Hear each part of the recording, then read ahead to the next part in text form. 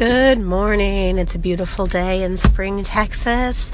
The clouds are low. It's a little dark. We had a very rainy night last night, so I think all the plants will be happy today. They're little refreshing moisture after our cold snap. I'm Fire Aunt Lisa. Welcome to my Gulf Coast garden.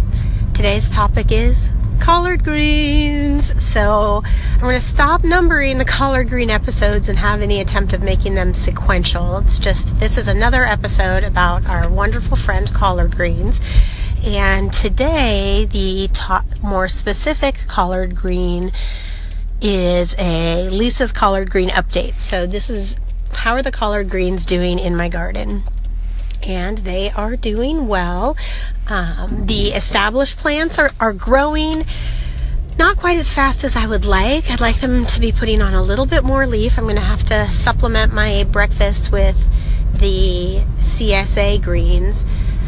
But they're doing well, and I ripped out the Bidens and I planted some seeds. So the best way to start plants, I think, is a big topic for debate. What I really like to do in a perfect world is take each little seed and put it in its own little pot and have it germinate outside, and that way I can keep track of it. And once it's kind of going a little bit, then I'll transplant it into a spot in a bed. But usually I don't plant the seeds directly in the bed because then I lose track of them. But I did just scatter broadcast some collard green seeds yesterday after I ripped out the Bidens, because that was all that I had time to do.